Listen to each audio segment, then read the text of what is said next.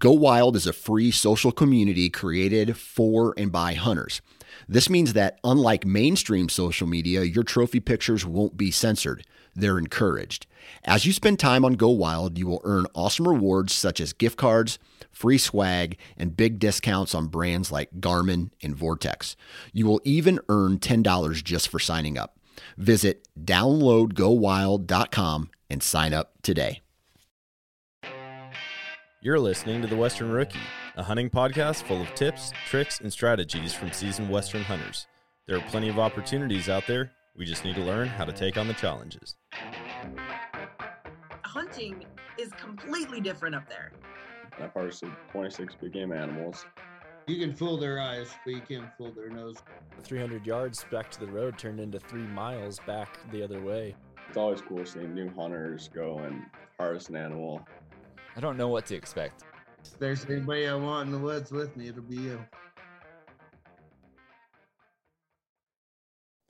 Welcome back to another episode of the Western Rookie Podcast. I'm your host, Brian Krebs, and I'm super excited again today because we are going to be talking Fieldcraft Survival with the director of Fieldcraft Survival, director of training and bushcrafter, Kevin Estella. Kevin, how are you doing today? Fantastic, Brian. You weren't kidding. That is a pretty short introduction, but I like it. Straight to the point. Let's get at it.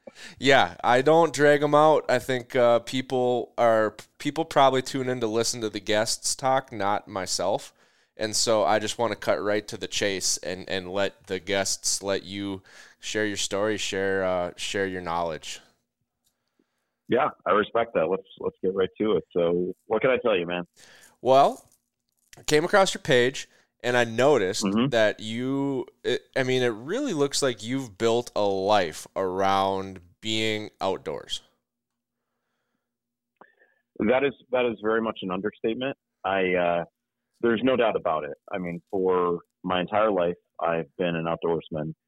Growing up in New England and hunting and fishing and camping out there, and eventually getting into skiing and scuba and whitewater kayaking for many years as an instructor. I mean, I've really, really enjoyed the great outdoors, everything I can do in them.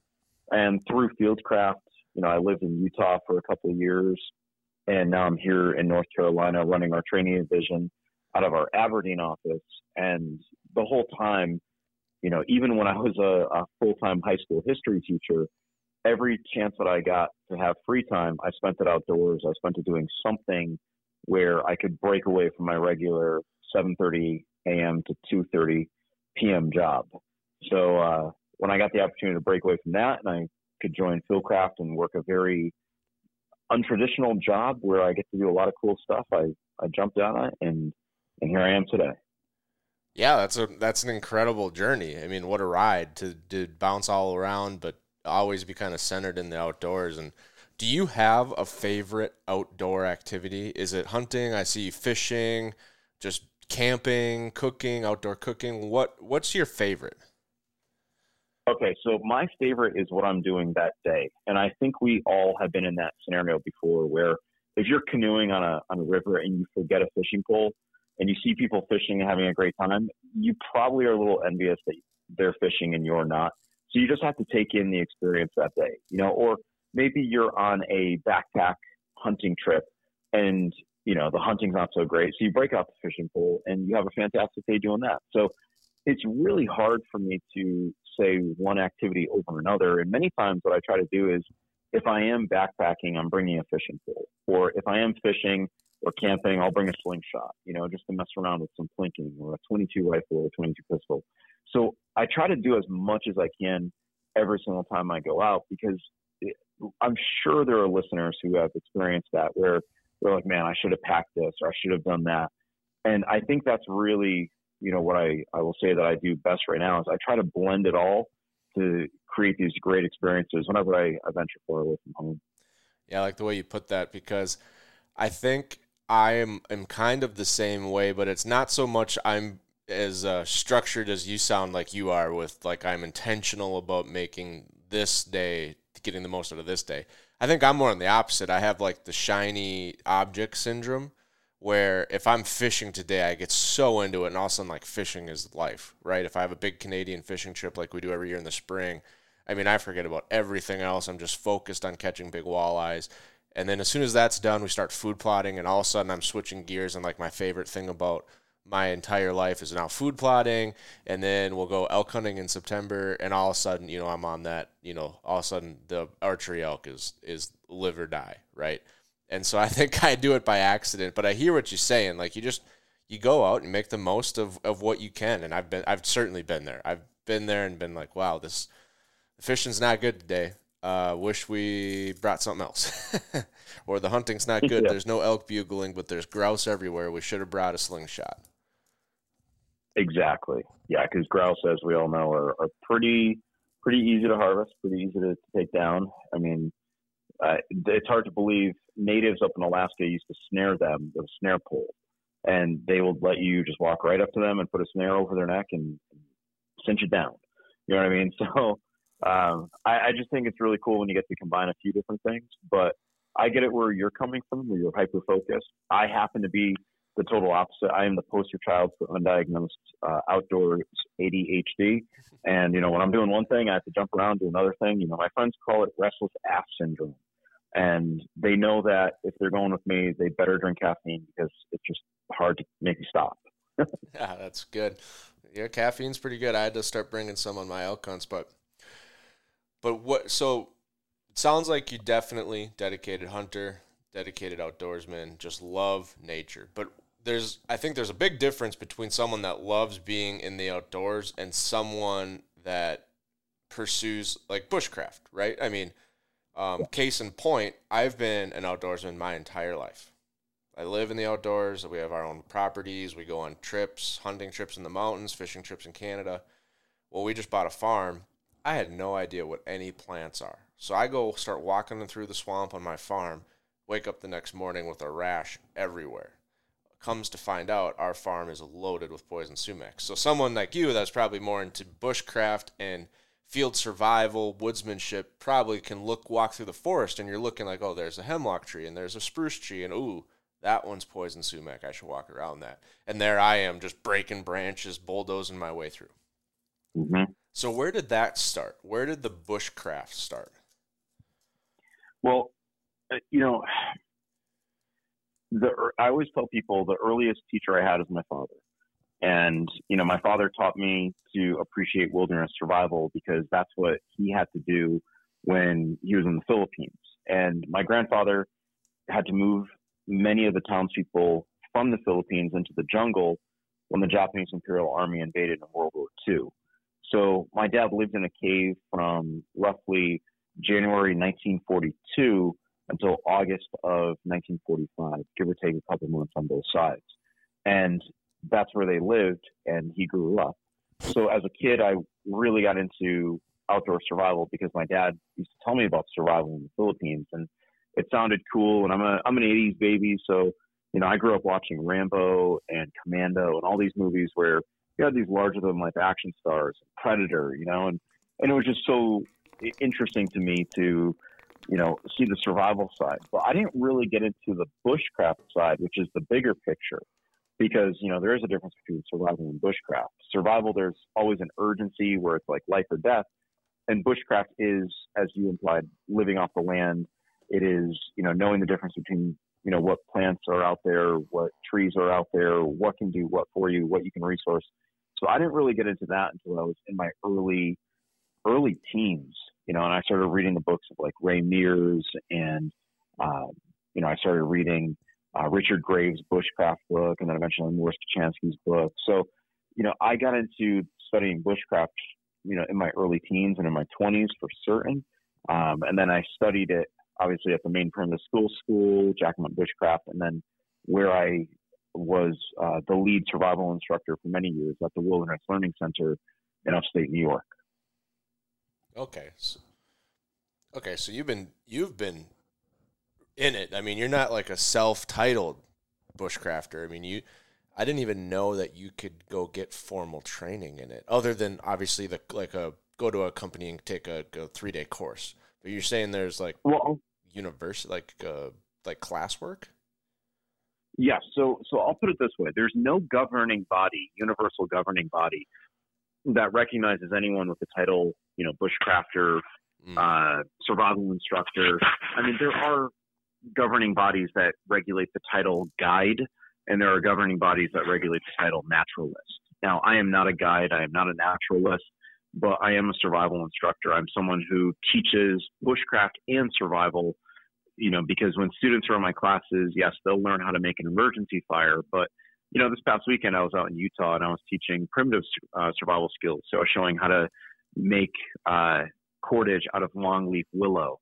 And I was showing students how to, utilize natural, plants out there to create fire by friction. So I'll say that there isn't a governing body that regulates the bushcraft or survival instructor title. But, when you do it for long enough, I mean, you are what you do, and people recognize me for that. And, I've written a book and I've written close to 200 printed magazine articles. So people know that I'm legit.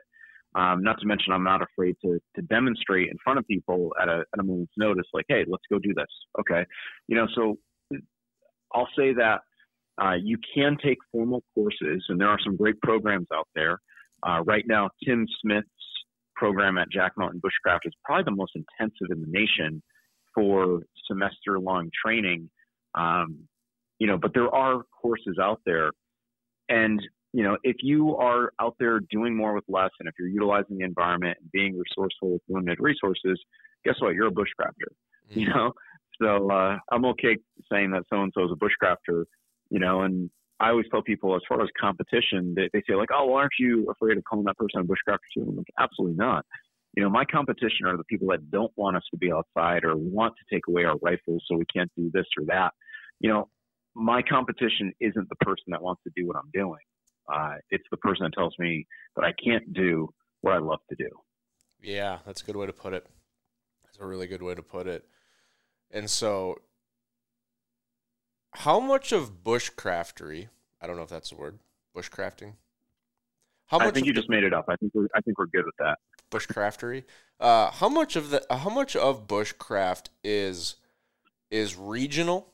Like you said, you're in North Carolina right now. So how much of what you do is specific to North Carolina, and how much of it's almost like universal, put me in any landscape and these skills that I have will translate, versus maybe, for an easy example, like North Carolina's probably got different life, plant life, animal life than Utah?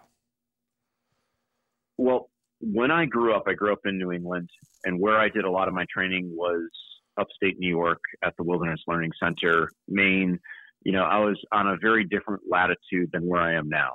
And you'll find that plants and trees that you're going to find in any given environment, they tend to follow bands of latitude. So I'm very comfortable Seattle, Michigan, New York, Maine, Iceland, England, Sweden.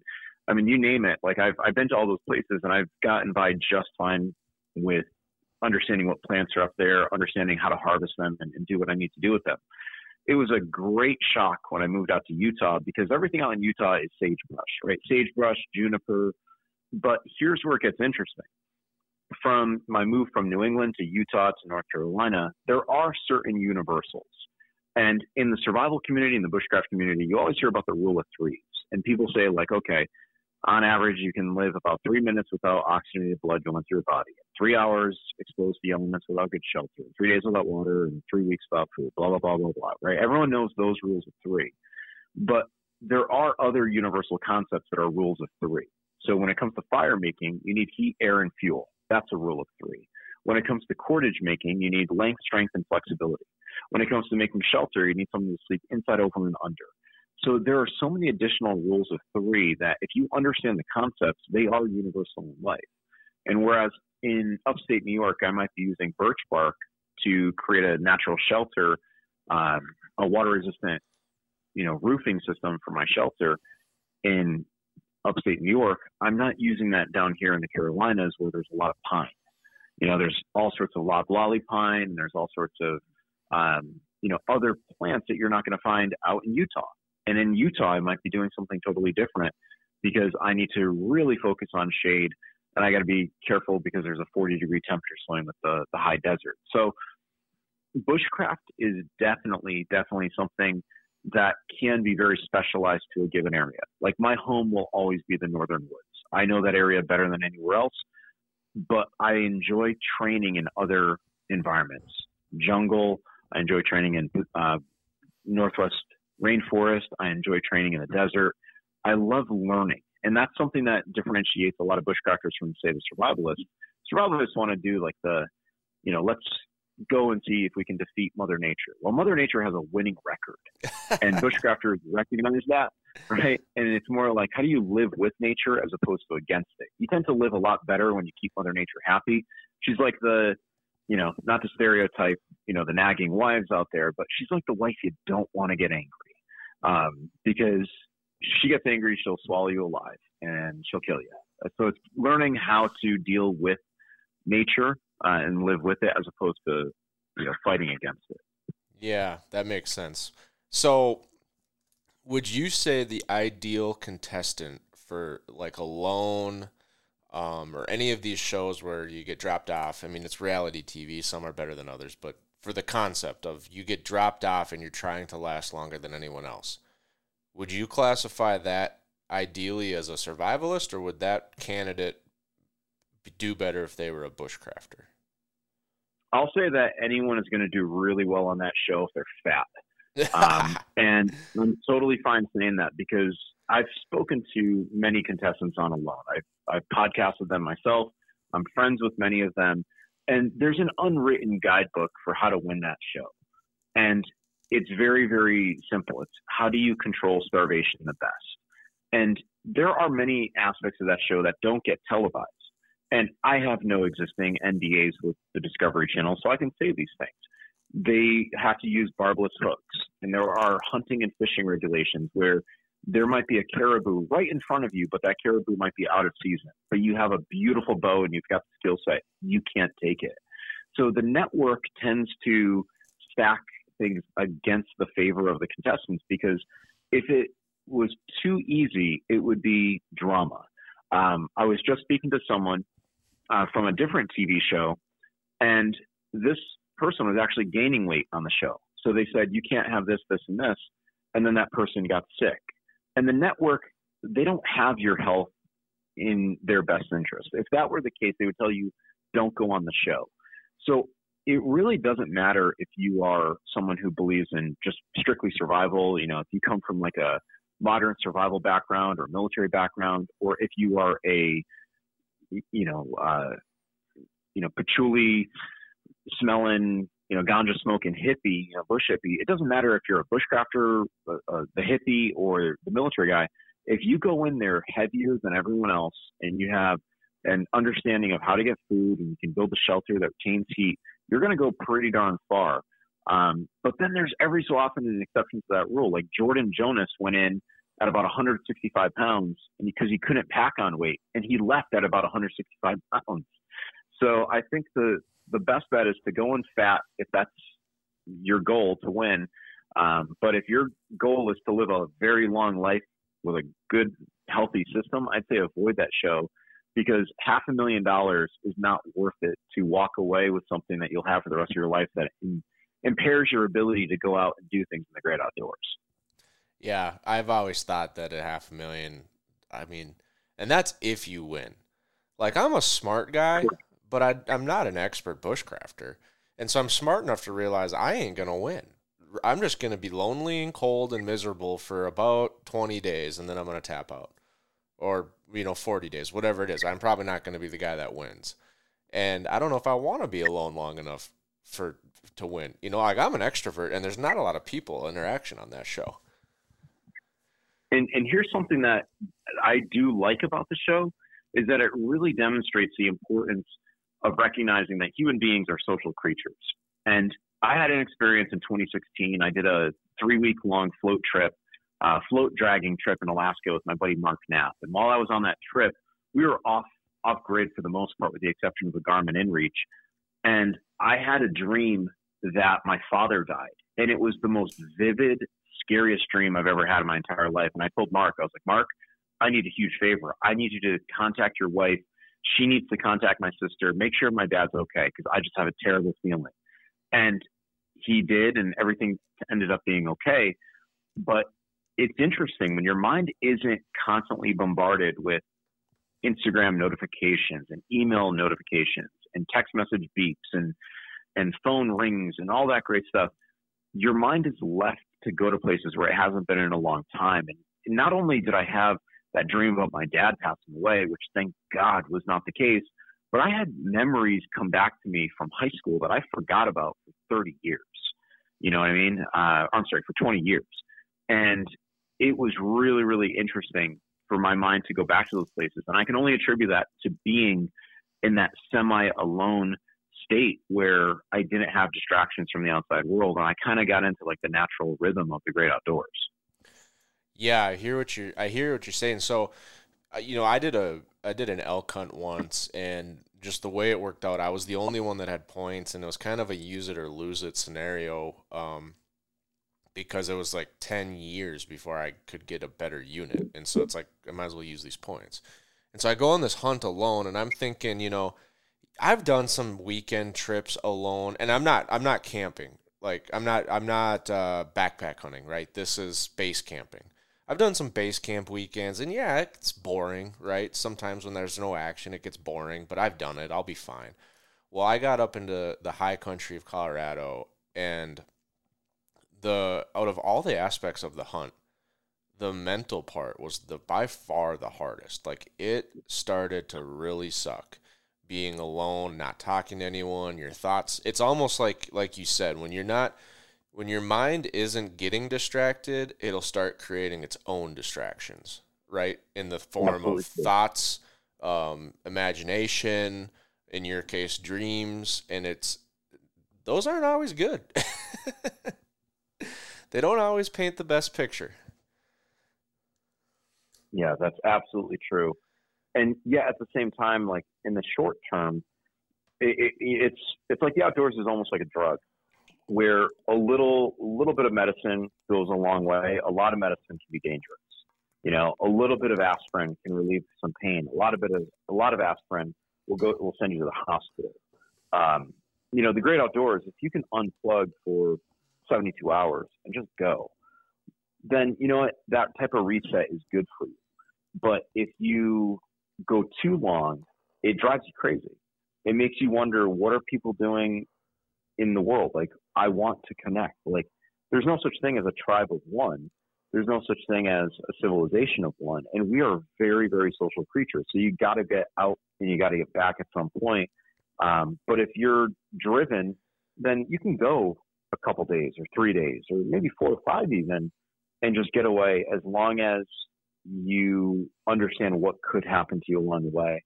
And it's always nice to be able to pull the plug at any time and say, you know what, I originally planned to go out for 5 days. I'm going back at 4. Like, that is the ultimate freedom. You schedule 5 days, but you go as long as you want or as little as you want. You're good to go. Yeah. Yeah, it makes me wonder, what is with these people that I forget the guy's name, but he picked the guy that he's famous for going up to Alaska and living by himself, and he pretty much video logged the entire process, built his own cabin, but he lived by himself for, was that like 40 years? So he did that in his middle-aged years. That was Dick Prenneke. His documentary was Alone in the Wilderness. And yeah, he was up there for 40-something years. He made one of the most elaborate log cabins with fully functional wooden hinges. And in his documentary, he's feeding birds out of the palm of his hand, and he had moose that would come to visit him. Like, that guy pretty much, he was living in a different era as well. He didn't have all of the luxuries that we have in the palm of our hand. Like, when we say, oh, I need to grab my phone, you're not really grabbing a phone. You're grabbing a supercomputer that has more capability than the lander that landed on Mars, that landed on the moon. I don't think we've landed on Mars yet, unless the government's not telling us something. But, it's pretty amazing when you think about it. Like, that guy lived in an era where, he was doing things before high-tech fabrics. The high-tech fabric at that time was wool. Maybe it was merino wool. And he was doing everything with traditional tools. Again, that guy I would consider more of the bushcrafter, naturalist than I would hunter, fisherman, or whatever. But I mean, talk about a super resilient individual, great mindset, skill set, and amazing willingness that he demonstrated by building that cabin. Yeah, I agree. Phenomenal talent. I'm just wondering what's going on in his mind to be able to be up there alone for 40 years. Like, I don't know. You know what I mean? Because if I go alone for 4 days, I'm starting to think, all right, I want to get back. And I get it. It's a different era. I wonder if it was, different. Like they didn't have Instagram and Facebook and supercomputers to connect with 400 people or 4,000 people. But I feel like back then, the 40 people in your community or in your life were that much more important, right? You connected with them way more often, every night at dinner, every day out at the farm. You went to church, all these, but you had 40 people that you were ultra connected to versus now, I'm loosely connected to like 1,000, right? But it's still a total level of like social aspect of my life, maybe. I don't know. It seems like there's got to be some wires twisted to be able to do it for 40 years. Yeah, I've heard people say that most people can only maintain between like 1 to 15 friends, right? Like you can have like true friends, 1 to 15. And when you start trying to add another person into your friends group, something's got to give, right? Someone's got to go. So, there are people out there that can exist with just one person in their life. And there are people out there that need the comfort of saying, these are my 7 best friends. I mean, like, picture any of the pictures of any of the girls that that post up every fall drinking cappuccinos, wearing Uggs and a denim shirt and tight pants. And there's probably 7 to 15 of them in a group. But there's not like a group of 50 of them. You know what I mean? Like, right. Close friends groups are meant to be small. And, I just wonder, like,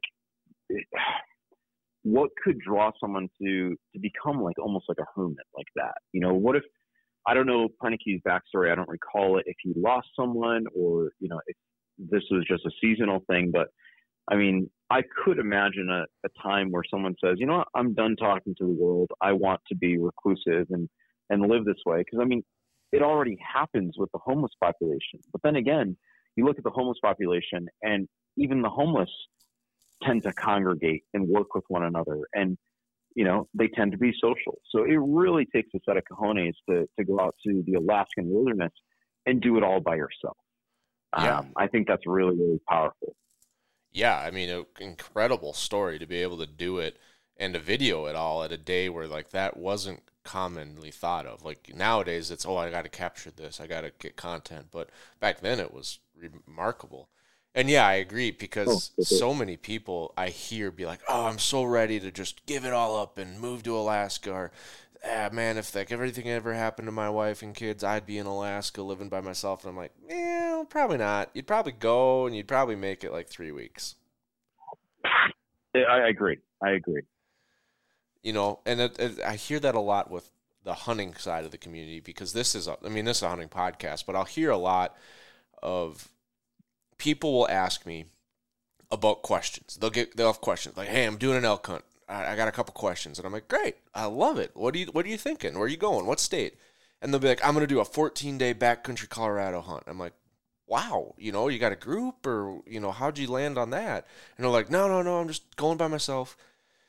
And it's like, I don't have the heart to burst their bubble, but I know that they're not going on a 14-day backpack hunt because it's hard. Like, it's freaking hard. And for a first hunt, you're going to probably more dangerous than hard, but I hear it time and time again. And I just like, well, come up with a backup plan. I've been there. I've done that. It can be pretty mentally tough. Don't feel like you can't go to town, get a hotel, go out to dinner, go to Subway, talk to the person behind the counter for a minute, and it seems like the optimism never ceases to fail, or they're just like, no, I'll be fine.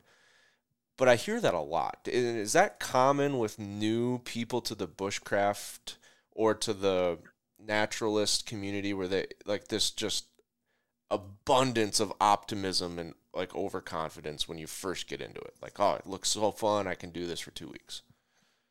Oh, there's no doubt about it that people overestimate their capability, and I understand. You know, in our minds, we are the superhero that, you know, we all picture, like in the movies, and we all picture to be the type of person that we'd want to come save ourselves. But the reality is that we often take ourselves out of the mindset that we need to be in. You know, when people go on vacation, they say to themselves, I can't be bothered with this, I'm on vacation. Well, just because you're on vacation doesn't mean that you let down your guard. Just because you're traveling doesn't mean that you say, well, I don't have to worry about things at home, or I don't have to worry about the normal worries that I have at home. Like, there's no doubt about it. You have to always, you know, be aware when you're traveling about, and especially when you go into the great outdoors. So I've seen this on courses timeless times, like multiple times, where someone shows up and they're like, well, I can make a fire. I'm like, okay, I can make a fire as well, but my job is to see your threshold for fire making. So we'll start off and it's like, okay, can you do a ferro rod fire? Absolutely. Well, great. That's the easiest way to make a fire in the great outdoors. Use a ferro rod and pre-made tinder. And then, okay, let's use some storm matches. Let's use a Bic lighter. Now let's go back in history and let's use one match, and we'll do a one stick, one match fire. And then we'll do flint and steel. And then we'll go back to do primitive fire. And when you think primitive fire is over, let's do primitive fire with natural cordage that you need to process off the land. And you need to do everything now with just stone tools. And, you know, that's the pinnacle of fire making, is if you can say, I'm going to go into the woods with nothing and come out with a fire. And that's something that I still struggle with because I'm not the greatest napper. I can make a sharp edge and I can exploit cracks in dried wood to, you know, get my bow drill fire going, and I can make natural cordage like a bandit. But there are people out there that will say, I can do all that. And it's like, okay, let's test you. That's my job. And then they get to a point, and what often happens is that someone will say, you know what, well, I'm just going to use the Bic lighter, or I'm just going to do this. And it's like, hold on. There's something you can learn about your fail points, and then I can coach you and you'll get past them. But there are people out there that will say, A, this will never happen to me, or B, I will always carry this, so I never need to know how to do X, Y, Z. And there are times when you can't always carry things, and there's no way of knowing if it won't happen to you. So it's a good thing to learn from people who are willing to train you. But there are many people that don't want to be trained because they would rather live comfortably living in this idea that it's never going to happen to me. You know, they'd rather be comfortably numb than be educated. And that's true of so many different pastimes in the great outdoors. People that think they know everything about fishing, and then they end up throwing their lure in a tree. People that end up going kayaking or canoeing, things they can run a rapid, and the next you know they end up swimming. People that go up into the mountains and they get, you know, turned around and they end up sideways on a trail, and the next you know they're ledged up and they can't get down. I mean, we see it every single year. If people just stepped back and they had a bit of humble pie and said, you know what, I don't know everything. And guess what? It's okay to not know everything. You know, then I think we'd be in a better place as outdoorsmen collectively. But I don't think that's ever going to happen. I think people are way too proud, and they don't want to admit that they've got some weaknesses. Yeah, I think there's some inherently conflicting characteristics at play here about the people that like doing what we like to do. And I'm nowhere near what you do, but just put yourself in a situation outside of the couch, right? I like to chase bulls in September on a mountain. Well, by nature, that makes me probably headstrong, a little bit arrogant, maybe a little bit cocky, a little bit overconfident. It makes me, you know, that kind of person to want to go out and do that.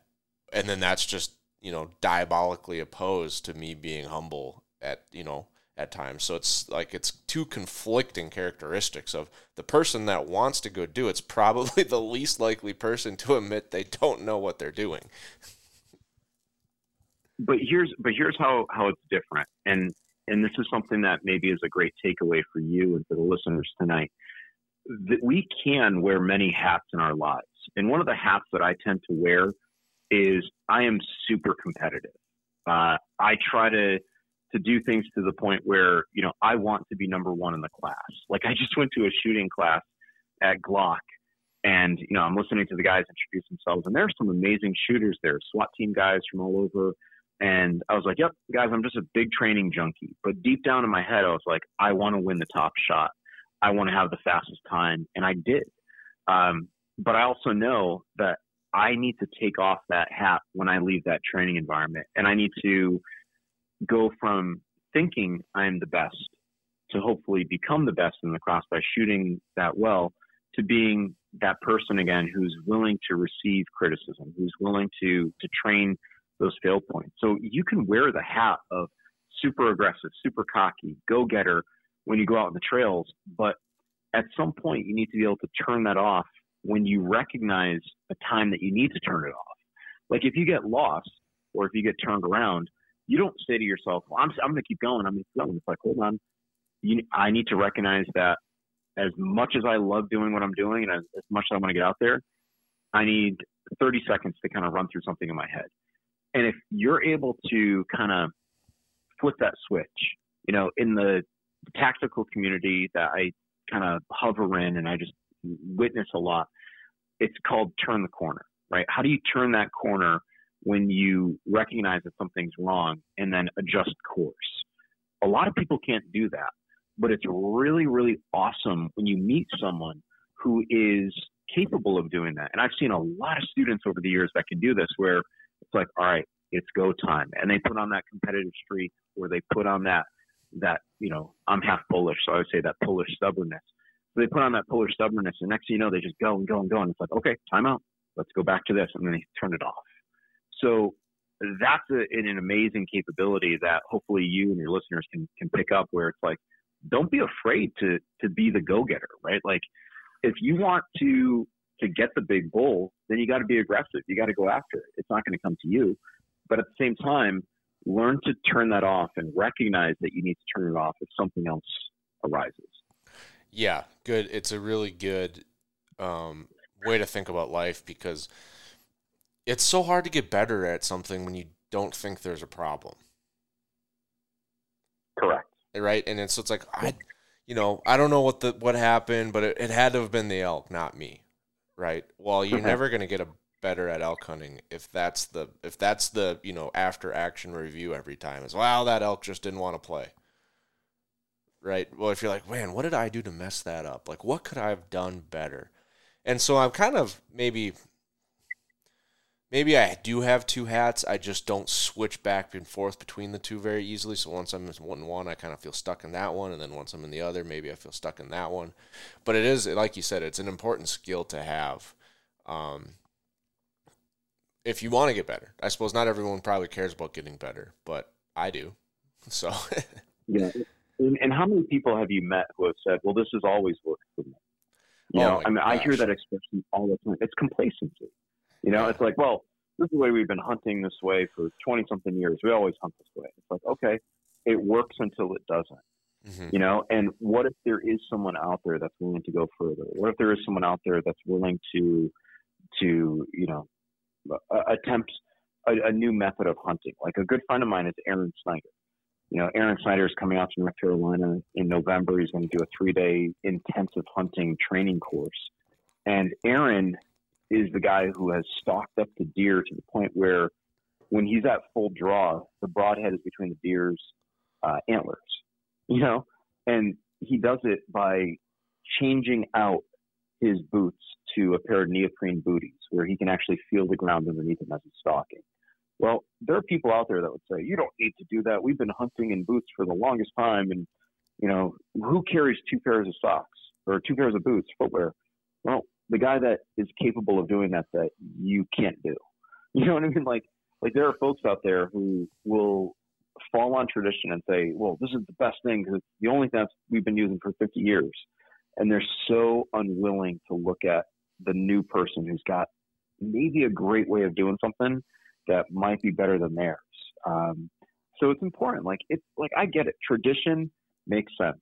I love tradition. I'm a former history teacher. I teach history, tradition, but I'm also very willing to recognize when someone comes in the room and shows me a new way of doing something, I'm like, ooh, how can I blend that to what I already know? And if you can create that hybrid, right, where, maybe you're dyed in the wool, like, I love wooden rifle stocks. And then you find some guy who says, well, I've got a wooden rifle stock that's wooden and there's inlays of carbon fiber here and there. Like, maybe you can still have your wooden stock, but maybe it's a little bit of a blend of some new technology that actually makes you better. And if you can make yourself better by 10%, then why aren't you? Like, well, there are people out there that just refuse to do that. A 10% improvement, that's huge. I mean, I'm looking for the 1%. Like, what can I get 1% better on something? And that's I agree. That's kind of how I approached life. But I wanted to kind of switch gears a little bit, because we've talked a lot about maybe general aspects of being a bushcrafter and also just a learner, right? A lifelong learner. Yeah. But you wrote a book, and what the title, 101 Skills You Need to Survive in the Woods, right? That's correct, yes. Yes. And so I wanted to pick your brain a little bit on, like, what are some of your favorite outdoor skills that you use hunting? It kind of bringing it pretty close to the hunting. So maybe not so much on how do you source natural fish bait, right? Mm-hmm. But what do you find yourself using out of your knowledge toolbox the most when it comes to chasing game, hunting, whether it's bow or rifle, either one? Land navigation comes to mind right off the bat. Okay. So something that I tell my students, something I tell all the people that come and train with us at Fieldcraft, I say, when does hunting season end? And I'll have people, pull out their phone and say, oh, November 15th or whatever it may be. And then I say to them, I'm like, you think the season ends? And what they look at me like, what do you mean? I'm like, you don't do any scouting in the off season. You don't do any, traveling to that environment and just glassing. And they're like, oh yeah, I do that. I'm like, you don't think you're hunting? You're not taking, you're not killing, but you're hunting. And they're like, that's a good point. Guess what? Hunting season never ends. Like, I've had people like come to that conclusion that, hunting season never ends. And something that they've used and I use is land navigation. So when I teach land nav, it's a very intensive class, and I can teach it, a lot of map work in 8 hours. I can get people creating route cards and doing amazing terrain association and whatnot. Day 2, it's a lot of practical in the field. But once you understand how to read a map, you can see the topography that's outlined on the map almost in 3D form, and you can get an idea of, all right, if I were an animal, here's my water source. And if I pair that topographical map and understanding of terrain and understanding of where these water sources are, then I can also look on that map and see what would be the easiest line of drift. And a line of drift being the place where a person or an animal is drawn to when it comes to like walking through a given area. So walking through a valley instead of over the hills, that type of deal. So when you start looking at a map, but from the hunter perspective, as opposed to the backpacker perspective or the camper or the search and rescue guy, and you start looking at the map, you can say to yourself, well, where would these animals bed down? Where would they be able to easily escape if they encountered a natural predator, that type of thing.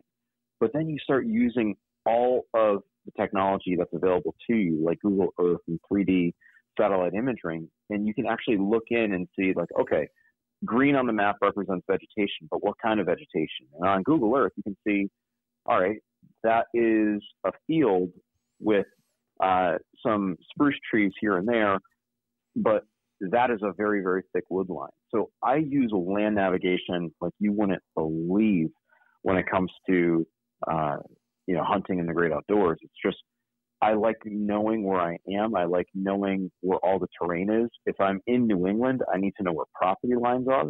So I'm always using online programs like Onyx Hunt, and I use Gaia for straight line distances. So I'm using land navigation hunting more than anything else. And then after that, the knife skills. And instead of carving wood as a bushcrafter, I'm dressing out an animal. I'm using multiple knife grips when I'm, cleaning out the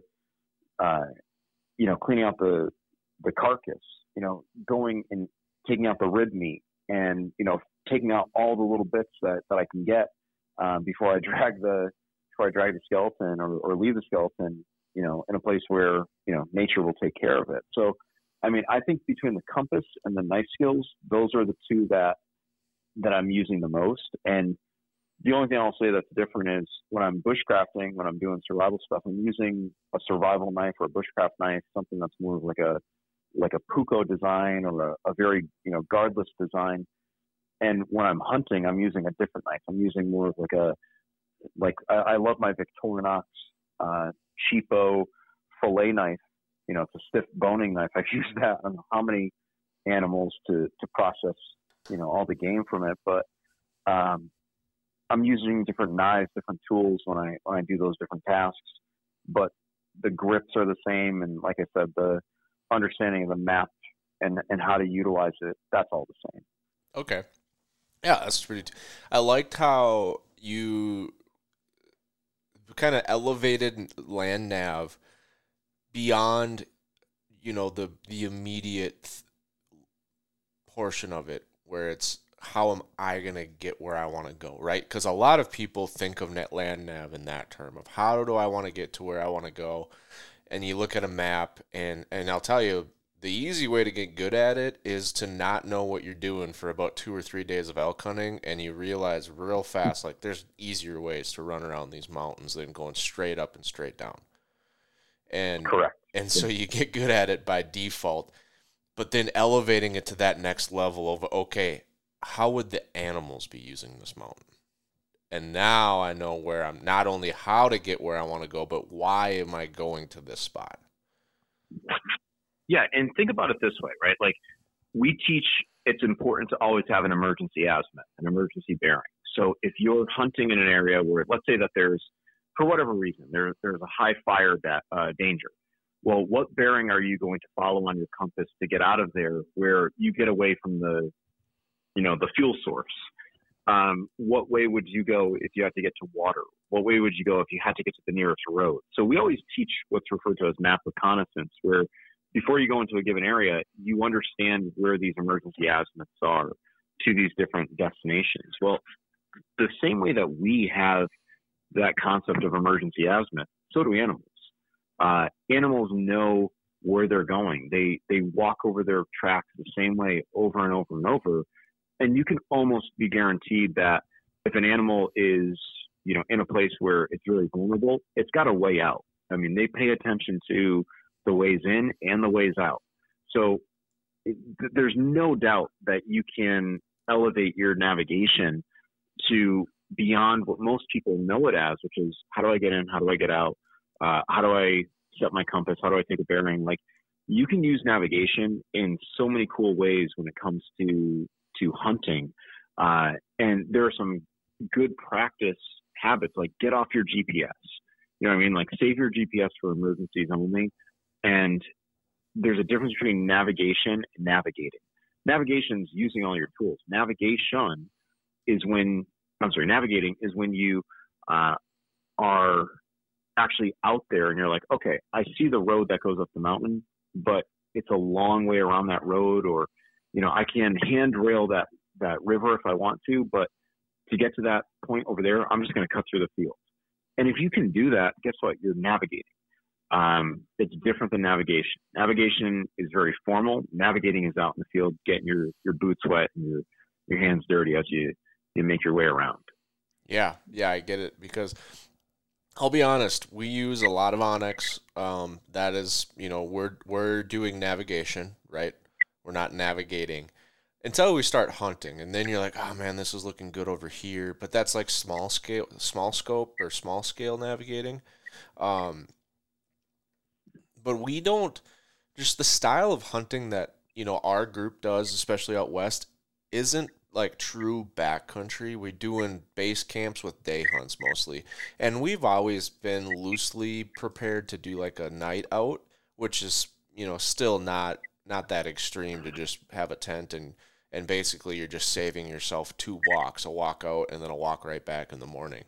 But we're not doing this extreme stuff. And so those are a bunch of skills that I would really need to get polished up if I was going to say, okay, I'm leaving the truck and I'll be back in 3 or 5 days, depending on how the hunt goes.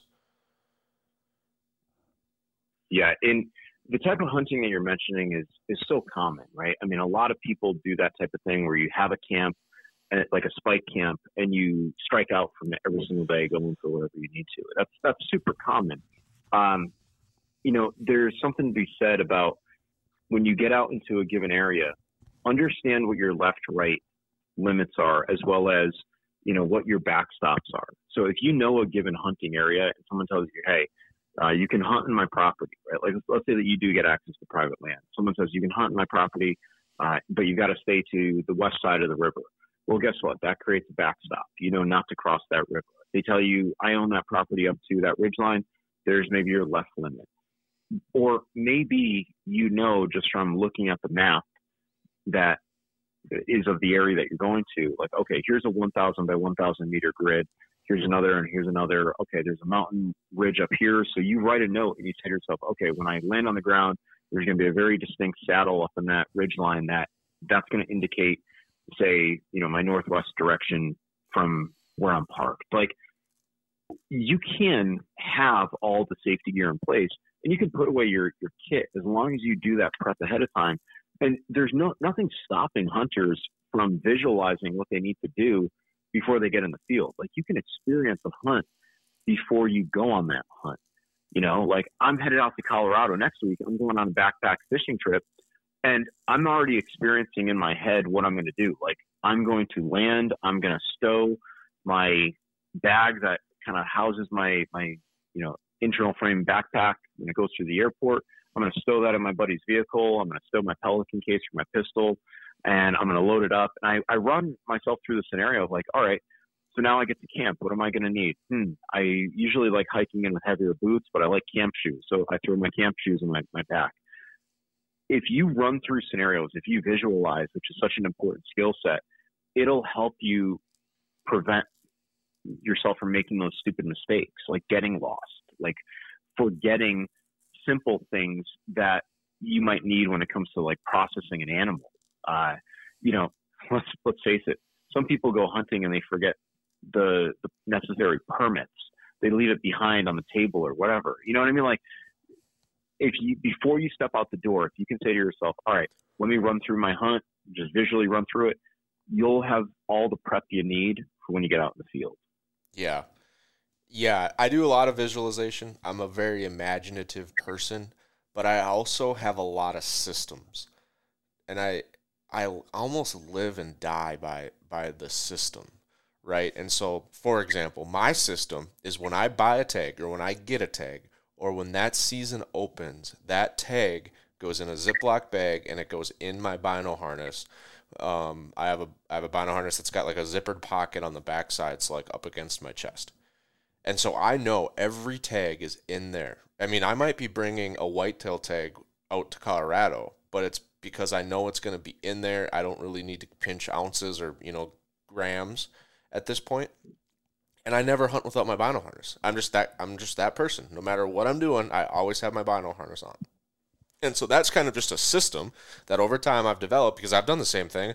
I've gotten out west and I'm like, oh shoot, I forgot my tags. Now I got to go find a regional game office, hope they're open, go get a reprint, And so I kind of visualize this, but then figure out there's certain things where it just works so much better if you have a process. Like it's just habit. Like, this is how I do it. This is what works for me, and this is the process I use. Yeah, I agree. Those SOPs are so important, but it's so easy to get caught up in the moment or to get distracted, and our eyes play tricks on us. So even having a process of, all right, I'm going to double check everything. I've had some people say, well, did you check it to make sure it's there? Yes. Then forget about it. But I've also had people say, well, go into my pack and grab that for me and, bring that over here. And then when I grab it, something falls out. Like, I've seen that happen where it's like, damn it, that must have fallen out when I reach in my bag, at the trailhead and it was dark. It's like, it's okay to double check things. It's okay to buddy check things. Like, but some people don't want to do that. They're headstrong, and I get it. I'm headstrong too at times. But when it comes to an important activity like a hunt of a lifetime, which every hunt is a hunt of a lifetime, then you can't make simple mistakes. Like when you're doing something big, don't screw up with something simple. Yeah. Usually when I do big hunts, so like an elk hunt, I have lists that I've relied on for years, and I will, like 2 weeks ahead of time, I start looking at my list. I start visualizing what's different about this hunt. What do I need? What don't I need? And I start making this list, and it's way early, right? So I'm not cramming. I'm not in a rush. And then I start organizing my gear, and I'll pick the least used room in the house, and I lay out every piece of gear. And if it goes inside of a kit or like a little bag, a stuff sack, then I'll check out each item as I put it into the stuff sack, and then I check off like that stuff sack. And I just methodically work my way through this list. And the key is doing it way early, because if you do this the night before you leave, you'll forget a lot of stuff. Yeah, man, I'm a huge fan of using Google Docs.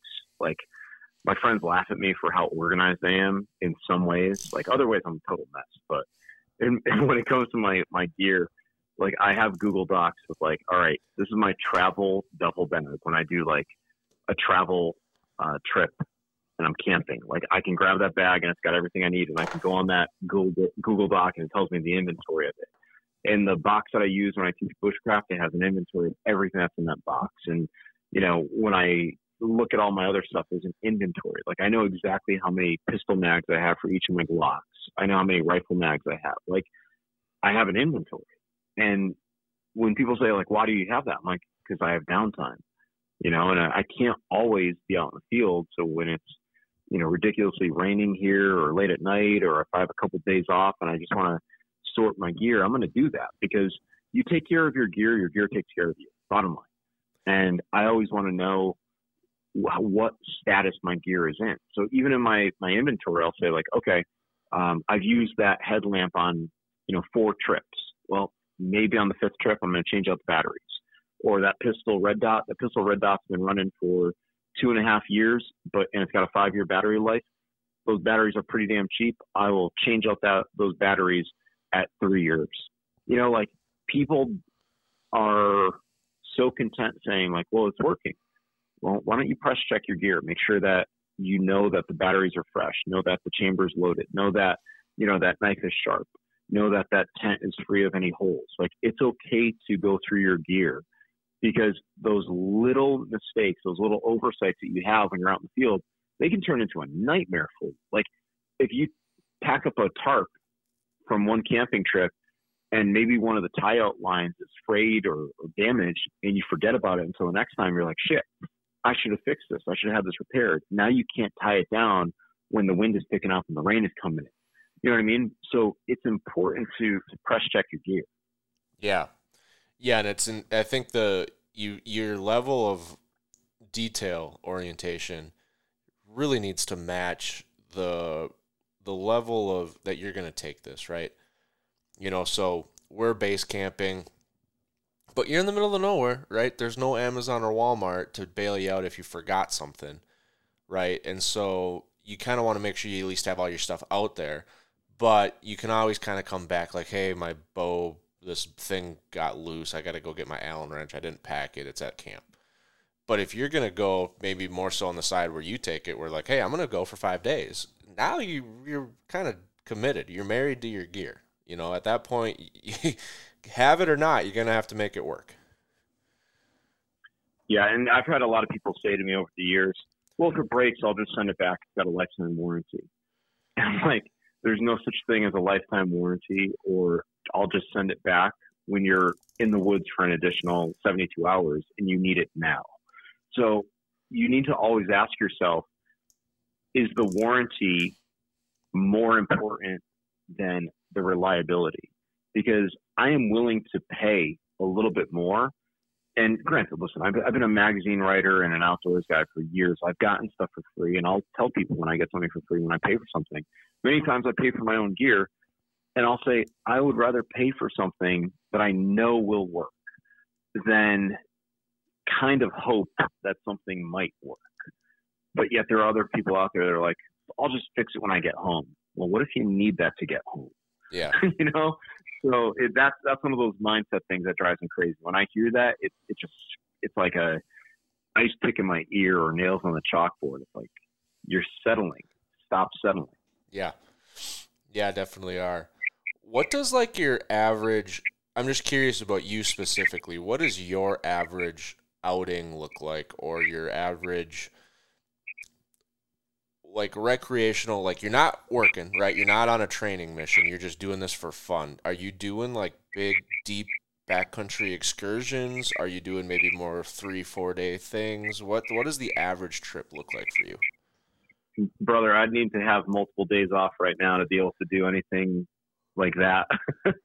So, you know, a lot of my stuff when I have free time, which is usually just like 1 or 2 days a week at most, like I work 5 days a week, many times 6 or 7. So I don't get extended trips that are personal. Many times I'm very fortunate when I do a hunt, it's usually covered by the company. So I did a Western hunt in Wyoming, Eastern Wyoming, and that was covered by the company. But when I do get a chance to go out on my own, it's usually around the holidays. And I still go hunting in my home state of Connecticut, even though we've got some ridiculous laws and whatnot. I don't mind going out by myself to my old stomping grounds. And I will wake up at 4 o'clock in the morning to drive to the site and get there at 5 or 5:30. The sun will come up at 6:30 or 7. And in Connecticut, it's a lot of still hunting. But I will absolutely sit still in one spot and just sit and sit and sit. And it's so peaceful for me. So my average day could be a trip like that, or it could be me grabbing a chest pack that is loaded up with my fishing gear and a backpack. And in that backpack, I've got all my basic, 72-hour kit, like my canteen, a whoopee, a poncho, things like that. And I'll go out and I'll go fishing in the mountains, and then I'll come home that day. So I don't mind doing stuff like that. Like I do a lot of very deliberate one-day trips, and I get so refreshed, so re-energized when I do that thing. And any chance that I get to do an overnight, I'm going to do an overnight. And if I visit my girlfriend, I'll find a way to go fishing down in Florida. If I, do something for the company, I'll find a way to get out in the great outdoors. So even when I was out in Utah recently to teach, I flew out to Utah. I had to teach Friday, Saturday, and Sunday. Friday, Saturday, and of course on Friday, Saturday, Sunday. I flew out there on Wednesday, and I had the option of staying in a hotel or being up in the mountains at elevation. And I told them, I'm like, you guys know where you can find me. And they're like, you're going to be up in the hills? I'm like, yeah, why wouldn't I be? This is the most amazing country to go camping in. So my typical trip is very, very deliberate. When I go with purpose, and whether that's to go fishing or hunting or to go up into, the property that we use for Fieldcraft to go shooting or whatever it may be, there's always purpose. And I always get it done. And I always feel so accomplished at the end. And of course, there's downtime. I do enjoy a good cigar every once in a while. So that's usually involved in my one-day trips too. Yeah, perfect. You got to have those. You got to have those little. I don't know if they're not quite creature comforts, but those little things that just put the cherry on top. Dude, I'll call it what it is. It's a weakness. I love a good cigar. It's a weakness. Yeah. Well, unless you're with me, then that'd be a strength, because I probably wouldn't be able to smoke a good cigar. So, awesome. Well, we're touching up on just over an hour. Obviously, I want to be respectful of your time, and you're farther east than me, so it's later out there than it is here. But I wanted to give you an opportunity, Kevin, to share with the listeners where they can find you and where they can find your book if they're interested in learning 101 different skills they could use to survive in the woods. Yeah, of course. So people can find me at fieldcraftsurvival.com. That's the company website. My, place of business is in North Carolina. So I run the training division here in Aberdeen, and we do bushcraft survival training, land navigation training, medical training, shotgun training. Our tactical training director, Casey, he runs all of the pistol and rifle courses out of Maxton. So we have a lot of training that we do here in North Carolina. We will get you ready for the field. People can message me on Instagram at Estella Wild Ed. They can email me if they want, estella@fieldcraftsurvival.com. And you can find my book at Barnes & Noble. You can find my book at Books A Million, on Amazon. You can buy it on Fieldcraft. People always say, well, where's the best place to, give you the most from the sale? And it's like, I get the same commission that I've been getting for 4 years off that book, no matter where you buy it. So as long as you can find it for a good, cheap price, I'm happy. And if you want to do something that's really cool, something that I've been encouraging everyone to do, please buy a copy of it if you haven't already and donate it to your local library for distribution, and specify that so they don't sell it. Just because I want to encourage people to get into the great outdoors, and not everyone's going to have $20 to buy a book. And maybe there'll be a kid today like there was when I was young, and I was that kid going to the library, checking out books, getting inspired by outdoor writers. And maybe by donating a book to your library, a book that I wrote, you'll inspire a kid to be the next generation of outdoorsmen. Wouldn't that be cool if you could just look down wherever you're looking up from in 100 years and there's some person on a podcast that says, I got into it because I read this book at my local library. That would be really cool. That would be so cool. That would be amazing. That's I guess why we do it. That's why you do it anyway. You're the educator, right? That's the dream. Yeah, lifelong, never end. There you go. Well, thank you for being here, Kevin, and thank you for listening, folks.